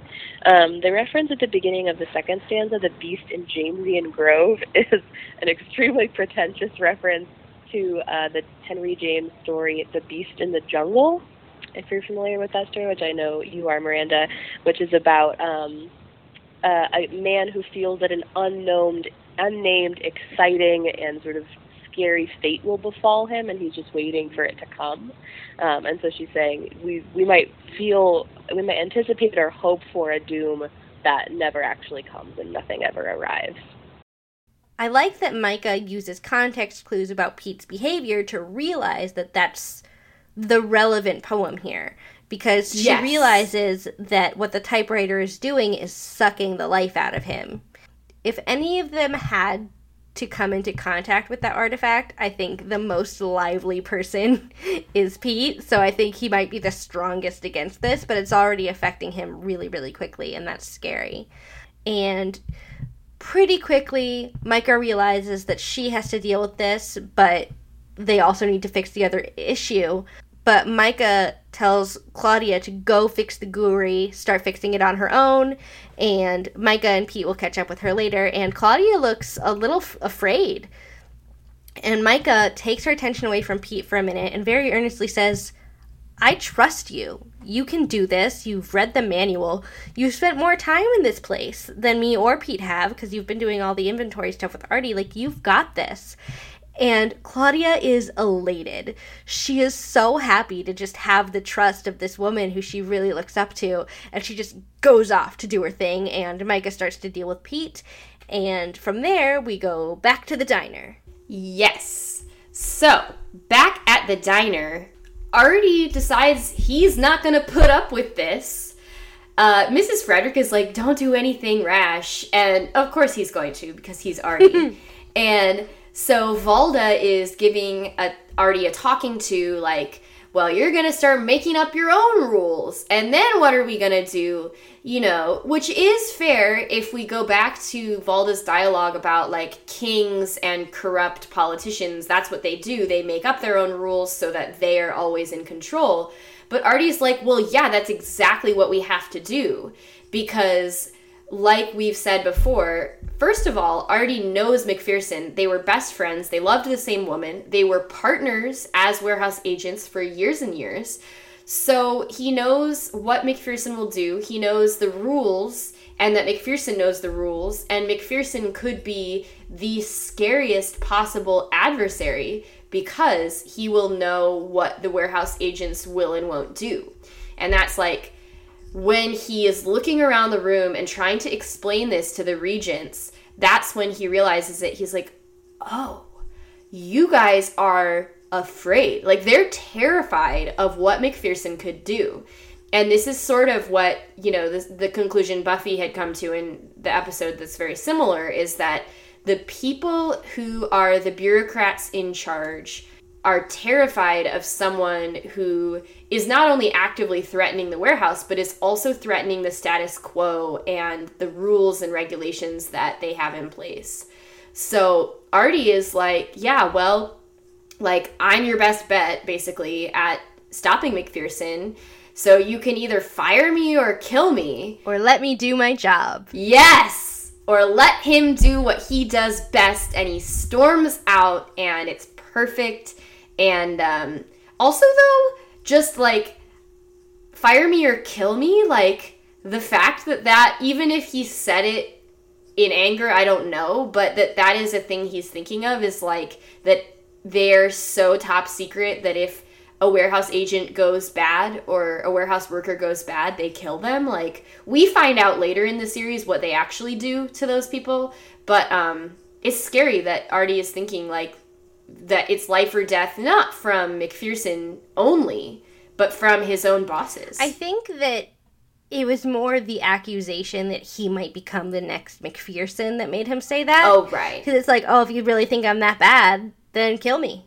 But I don't think he really thinks that they're going to do it. And then what I also love is Mrs. Frederick is obviously the best in the world at keeping her cool. But when he storms out, she really suppresses a smile. She just goes, I believe the ball is in your court. And just leaves it there. Like, she has been rooting clearly for Artie this whole time, but she's in that awkward position of having to answer to a lot of people. So I thought that was great. And then from there, we go back to the warehouse, and we're in the dark vault, and Micah is struggling to save Pete. She tries to get him to take her belt so she can pull him out, and he just doesn't have the motivation to do that. And so she goes, come on, warehouse, give me something. And then she's like, oh, yes. And whether or not the warehouse implanted that idea in her or she just remembered, she comes back with, like, a big push broom and pushes Pete out of the circle with the broom. And Pete falls and is face-to-face with the Bloodstone and goes, ah, you again. Yes, and I want to pause here just because there was a line where Micah is trying to, like, motivate Pete. If you won't take the belt, like, Pete, it's a race. Remember the tortoise and the hare, kind of calling back. And usually Pete, you know, we saw him with the dodgeball earlier. He would be a little competitive. He would be, you know, that kind of guy about things. And he says, win, lose, what's the diff? And it's so sad. And I want to pause on it for a minute here because we know that Pete is so energetic and competitive that line, even though it's in his sort of idiolect, like, what's the diff? Like, it's cute, but it's really dangerous because we know that the typewriter sucks the life out of you. And then we have to stop and think more about what we said earlier, where they do something cool where they're like, here's this newly discovered Plath poem from 2006. That's what this is causing people to feel. But Micah still immediately brought up that Sylvia Plath took her own life, and that is what the fear would be about why this artifact is so dangerous, because it could suck the life out of you and lead you to those ideations that are so scary and dangerous. So I have a clip from my friend Anna here. What I mean by the myth of female suicide is that we tend to remember women writers for the salaciousness or the tragedy of their personal lives as kind of tragic celebrities, rather than as professionals, intellectuals, authors in the way that we remember men. And I think Plath is a really great example of the way that we talk about certain kinds of women writers, especially around tragedy, around death and suicide. Virginia Woolf, who I work on, is another major example, as is Anne Sexton, who was another confessional poet who Plath was friends with. And, you know, it's kind of complicated to resolve that because Plath did have a very sad life. And we, you know, want to honor, like, the things that she went through, certainly. You know, her husband was the famous poet and British poet laureate Ted Hughes. He treated her very badly. She did obviously suffer from mental illness and died by suicide. But all those things are true, but I think those parts of her life have become her legacy to the detriment of all else. So we tend to lose sight of what an incredible mind she had, how prolific she was, how much she wrote, how sort of innovative and new and exciting her poetry was. Also, I think just to be a woman who went to college in the 1950s was kind of amazing in its own right. She went to Smith and, like, had a lot of friendships with a lot of other really smart women during that time. So I think it's important to remember that we tend to fetishize biography when it comes to women and make it this sort of totalizing narrative in the way that we don't for men. So, for instance, there are no jokes on Gilmore Girls about Ernest Hemingway, as far as I remember. We tend to remember him for his novels, but there are at least 2 jokes about Sylvia Plath's death on this TV show. So she's become sort of more of a pop culture reference than an author or a scholar in her own right. And I think that sort of comes from the sense that women writers are our property, that we should get to know about their lives, that their sex lives, their deaths are our business, rather than thinking about them as intellectuals and artists whose work we appreciate on its own merits. And so Micah really needs to save Pete from this, and I'm glad that it's complicated in the episode, but I also think that the episode really can't mention Plath without mentioning the suicide, which is tough, you know? And the Mental Health Awareness Month is really hitting us hard here of like, people need help and it's serious, and depression does have this effect, which Claudia had been mentioning the bell jar. So the narrator, the main character in the bell jar, uses the image of a bell jar, which is like one of those tall glass, sort of like lids, cloches that goes over like a scientific specimen or something like that. We don't see them that much anymore, but she uses that image of a sort of glass lid being placed over her as a metaphor for depression, so that it's stale and fusty and there's no fresh air, and sound is sort of muted, and she feels really separated from other people. And so there's a lot of talk, especially around the end of that novel, about it has a kind of hopeful ending, and she feels like the bell jar has been lifted and she can breathe fresh air again, but anxiety about it maybe someday descending again on her. And so I think it's a kind of metaphor for the way that people living with mental illness can come in and out of it, but it is kind of a constant presence in your life no matter where it is. And I think, that novel has a sort of hopeful end that is tempered by what we know about Plath's life. But yeah. It's how depression feels when you have it. So it's, I don't know, it's a great relief that Micah is just able to shove Pete out of the circle. But what we see in a few minutes here is that Pete is out of the frying pan, but his energy is still drained. Yeah. And when Micah and him are trying to run away, he actually can't. And I think that's really important, too, is that even after escaping from the immediate danger of that depression and that sucking of life out of him, he still needs time to recover, which, we all do. So that was thoughtful. I had stuff I wanted to say about that too, that I felt was really important, especially in the spirit of Mental Health Month. And you touched on all the things that were important about Plath's poetry and what Micah did, but I want to talk a bit about Eddie as an actor and the fact that this is Mental Health Month. In our interview, he was very open about the fact that he's also struggled with anxiety and depression, and we've been very open on this show about how those issues are important to us. And I've struggled a bit with anxiety and depression in my past. And I think what the poem on We catches what Eddie is able to draw on personal experience to portray really well is that people think depression just means you're sad, which isn't always the case. That slow draining of feeling that things don't matter anymore is probably, for a lot of people, the scariest part. And I think that even though Pete says what the diff and maintains his idiolect, the reason it comes off is because Eddie does what he always does when it gets to be a serious acting moment. He plays it really honestly and goes to those places, which is scary, and it's hard to be vulnerable, and it's hard to talk about, but I think it is a sign of real big strength for him for talking about it at all and for bringing that to the character, because it's not like he stood there and cried and like shook and pretended he was really sad.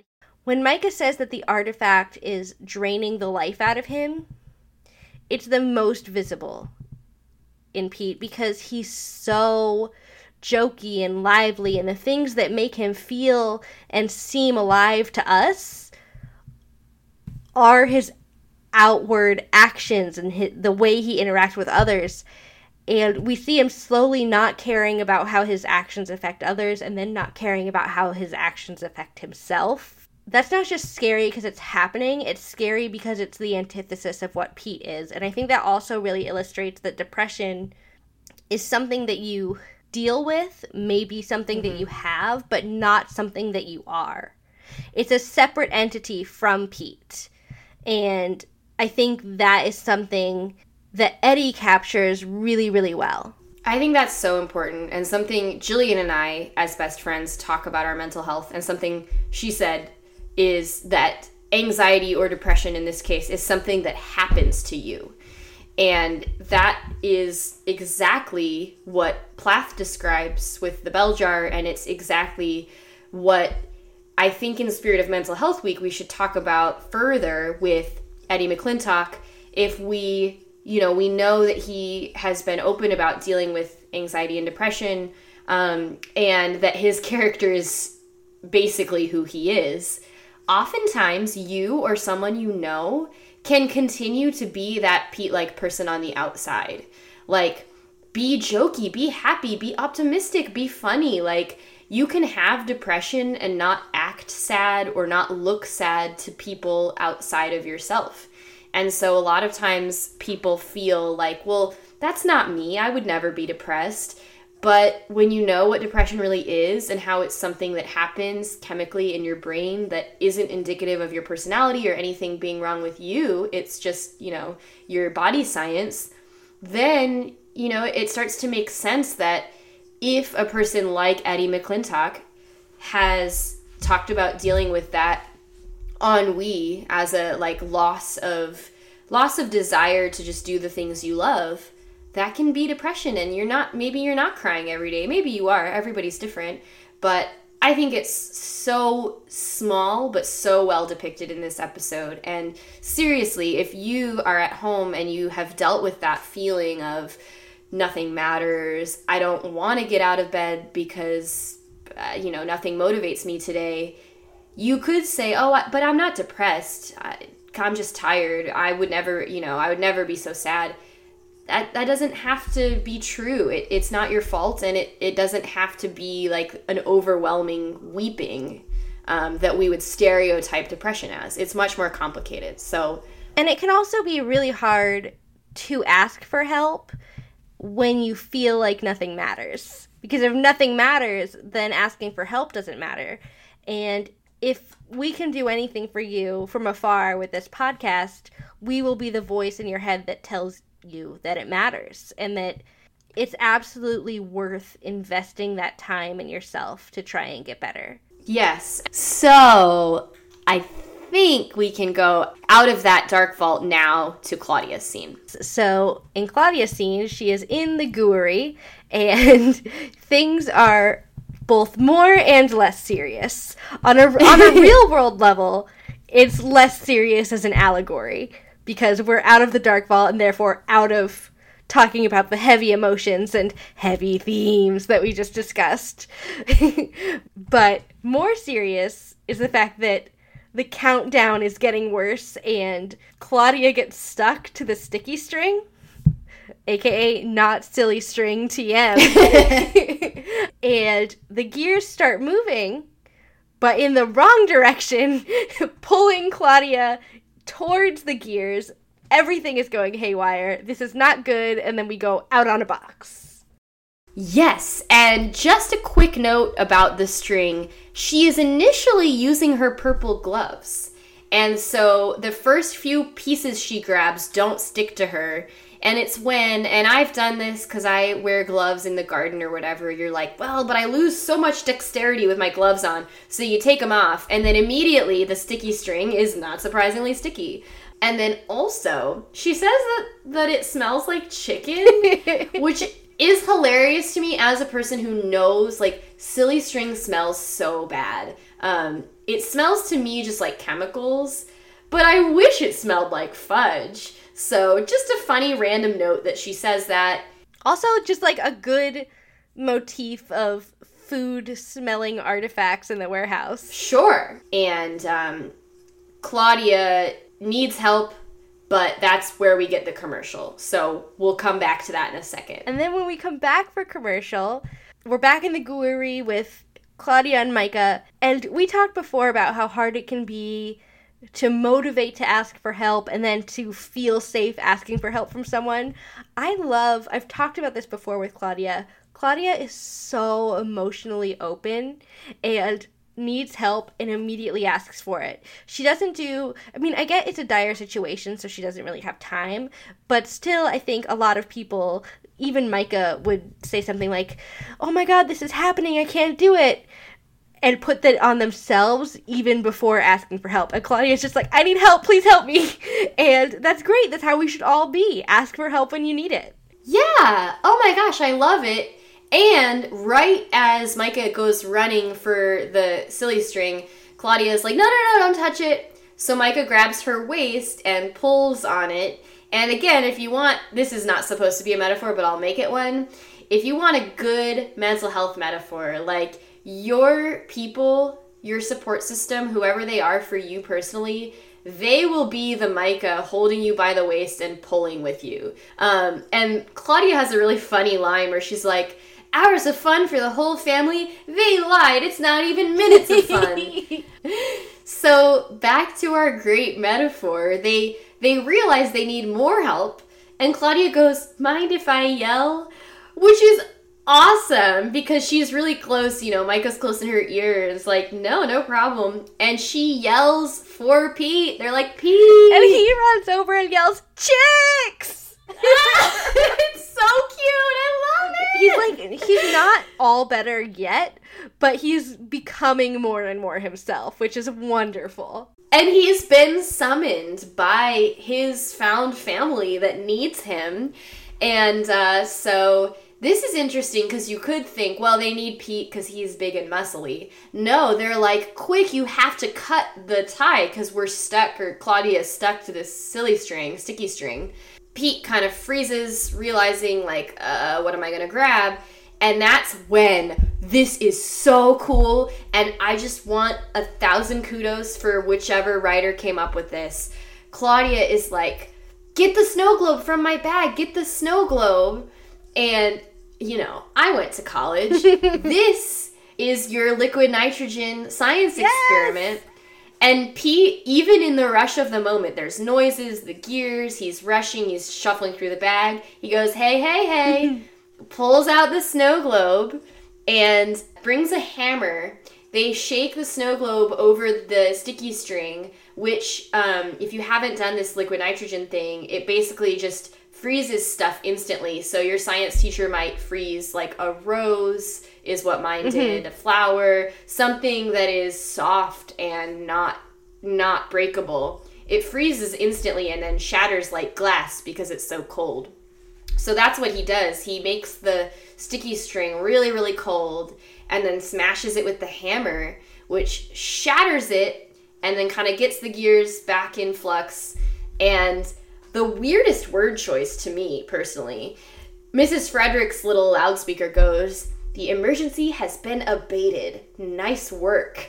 And I'm like, abated? Like, is that a word people use? I mean, I know what it means, but I know what it means because of an English major, not because of, like, using it. Jillian's like, I use that word every day. So, what I love is Claudia instantly hugs Pete. And Pete thanks the recording. But also, before he saves the day, he's like, this is so weird. Why does she's even annoying in a recording. Why does she like this? And they're like, Pete, focus. But I like how his instinct is to always just make fun of Mrs. Frederick just a little bit. So the hug, I think, is important because Claudia, you can tell in that last urgent few minutes, was really scared for her life and felt really threatened. And then Pete was the one who saved her at the last second. And that's why she rushes to him in the sort of brotherly or fatherly, like, family way. Like, you needed that person to rescue you. And she's so relieved and overwhelmed by the severity of how close they came to disaster. So, because also, again, in the same way that she's never had someone in her life like Micah before, Claudia didn't know if she could trust Pete and Micah, because it's only ever been Artie who's saved her. Oh, Jillian, I'm gonna cry. And it's not that she doesn't trust them on, like, an interpersonal level, but Artie's dad, you know, he's the one who's there. And Pete and Micah were there, like, they arrived and gave information to Artie, but it was still ultimately Artie who got her and Joshua out, who saved the day. It was Artie who got her down when she had Volta's lab coat. And she knows, I'm sure intellectually, that they're great at their jobs and they go out in the world every week and do this. But that doesn't mean that she thinks that she is, I think, in some ways worthy of being saved. I think she thinks that the system is built to fail her a lot of times. And so I think it was really reassuring for her to have that experience with Pete and Micah, and it brought them so much closer, and that brings so much more meaning to that hug that she gives Pete, because now, in addition to just being people who she really cares about and is happy to spend her life around, those people are her family. Yeah. She has 3 people not just who would risk their lives for her, but who would do it for the person she is now, not for the person who she used to be or who they used to know her as. And that's pretty special. Such a good episode. I love Claudia.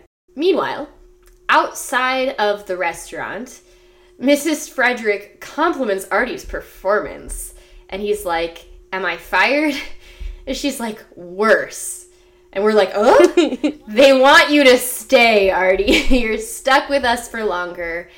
And Mrs. Frederick is like, "Well, you know, Bering and Latimer aren't the best agents we've ever had.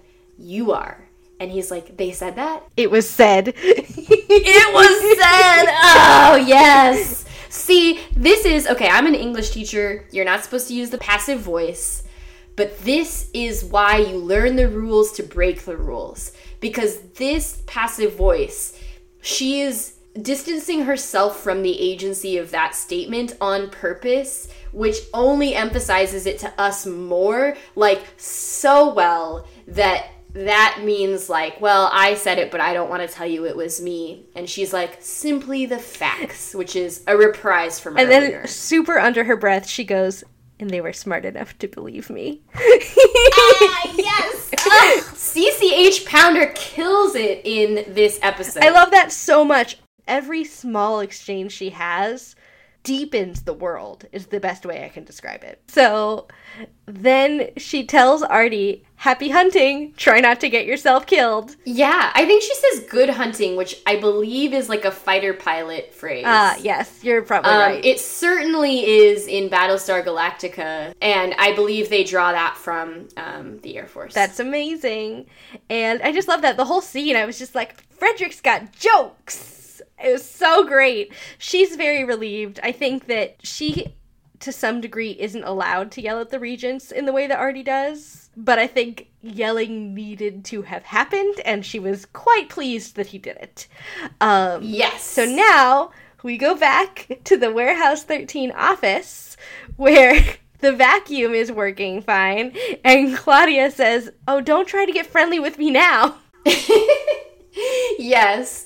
And you know what's funny is, like, in this moment where she's talking to the vacuum, it reminds me of the Mystery Science Theater 3000 robots and how they're, like, clearly made of, like, pieces of things you have around the house. Like, this sort of steampunk auto vacuum is, like, made of vaguely recognizable old vacuum parts, and she's talking to it in this anthropomorphic way. And it's all very cute, and all the vacuum's fault. Yes. And then I have things I want to say, because in, I believe it was 103 Magnetism, where Pete and Micah were fighting, and Micah was just very overwhelmed by all the testosterone in her life, and there was just a lot happening. We first introduced the concept of the Bechdel test in this podcast, and whoo boy, this show did not pass it by design, because there just were too few women around in Micah's life, and she was feeling very frustrated. And so, if you recall, the Bechdel test is 2 women appearing in a scene. Both characters must have names, and they must be talking about something other than a man. And this scene passes that with flying colors, and we instantly see the dynamic that Micah was missing. We've seen what Pete gets out of this dynamic in this episode. We've seen what Artie and what Mrs. Frederick and what Claudia all get out of this dynamic in this episode, and now we're finally seeing what Micah got out of this new dynamic with Claudia, which is something she's really been missing, which is just the chance to talk to another woman and relate to another woman, and that's amazing. And Claudia comes up to her and says, "Thanks for trusting me." And Micah just very earnestly says, "I know what it's like to be your age and have nobody believe in you." Claudia just sort of nods and acknowledges that, and neither of them are trying to prove themselves to anybody. They're just having this very frank, open, and honest discussion. And then Micah tells Claudia that she's really good and she's gonna be fine because she's really good at what she does. And without saying it, she says, "Look, you belong here. You're excellent. We're really glad to have you." She doesn't say those words, but she doesn't need to, because it's all in there. And then Claudia asks Micah to help her learn how to do the kind of kick that she did, and Claudia reveals it's because she tried to do it on her own, but she thinks she broke her toe, and she definitely broke the light switch she practiced on, which is so sweet. And then Micah says, "Yeah, absolutely. And then can you teach me how to do the thing?" And Claudia goes, "You want me to teach you to hack the grid? Okay." And she definitely, like, Micah's a good learner. She is thrilled to learn anything, and she's gonna learn this. And we do actually, much later, get confirmation that Claudia has taught Micah things, and now Micah knows some things about hacking, which I love. Yes, and I just want to point out that this is the third beat where Claudia is like, "Micah, will you teach me that?" And then she goes, that thing that you did. And that's where we get that sound effect, that cartoony sort of karate chop again, which just brings a little humor to the moment. Allison's way of playing off this, "You want to hack the grid?" like, is so perfect for Claudia's character. And the fact that she's excited, because we all know, whether it's you or someone in your life who is really nerdy about a thing that other people find boring, like, it's so exciting when you encounter someone who is into that thing or who is willing to listen to you about that thing.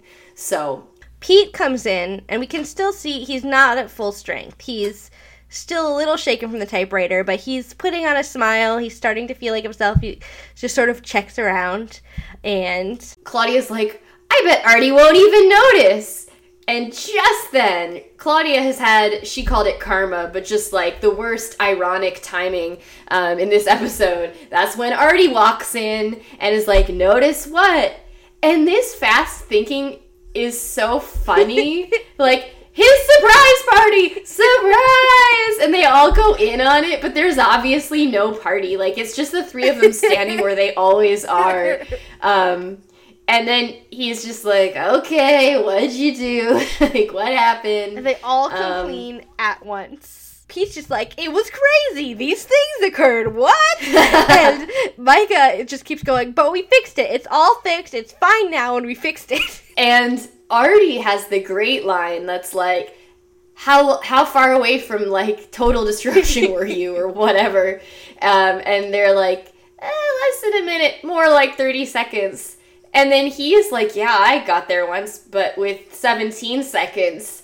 And then they're all kind of like, "What? Oh my gosh." Like, and he's like, "Yeah, isn't it annoying?" And Mrs. Frederick starts to count down 1 second at a time. Like, he has had the exact same experience as them.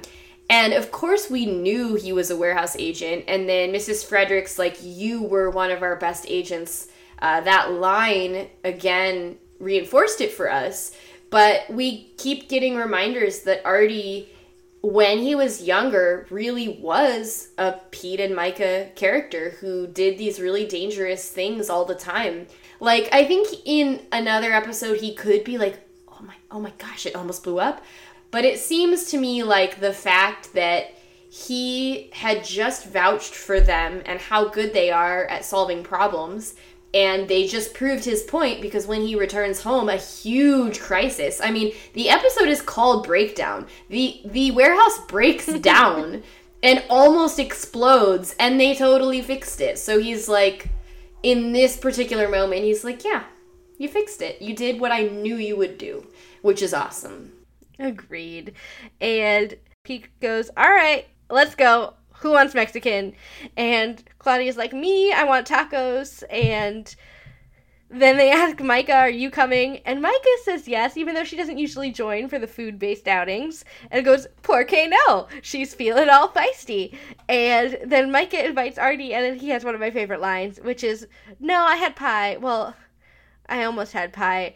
Actually, bring me back one taco. Well, this is the funny thing, and you translated it because we know what it means, but he says tu vaya. Pete says it in Spanish. He does? Yeah. In my brain, I just heard it in English. Okay. But yeah, they have this sense of humor. Also, we'll see them speak Spanish in a later episode that I won't spoil, but Pete knows a little Spanish. And they go out for Mexican, and that's the end.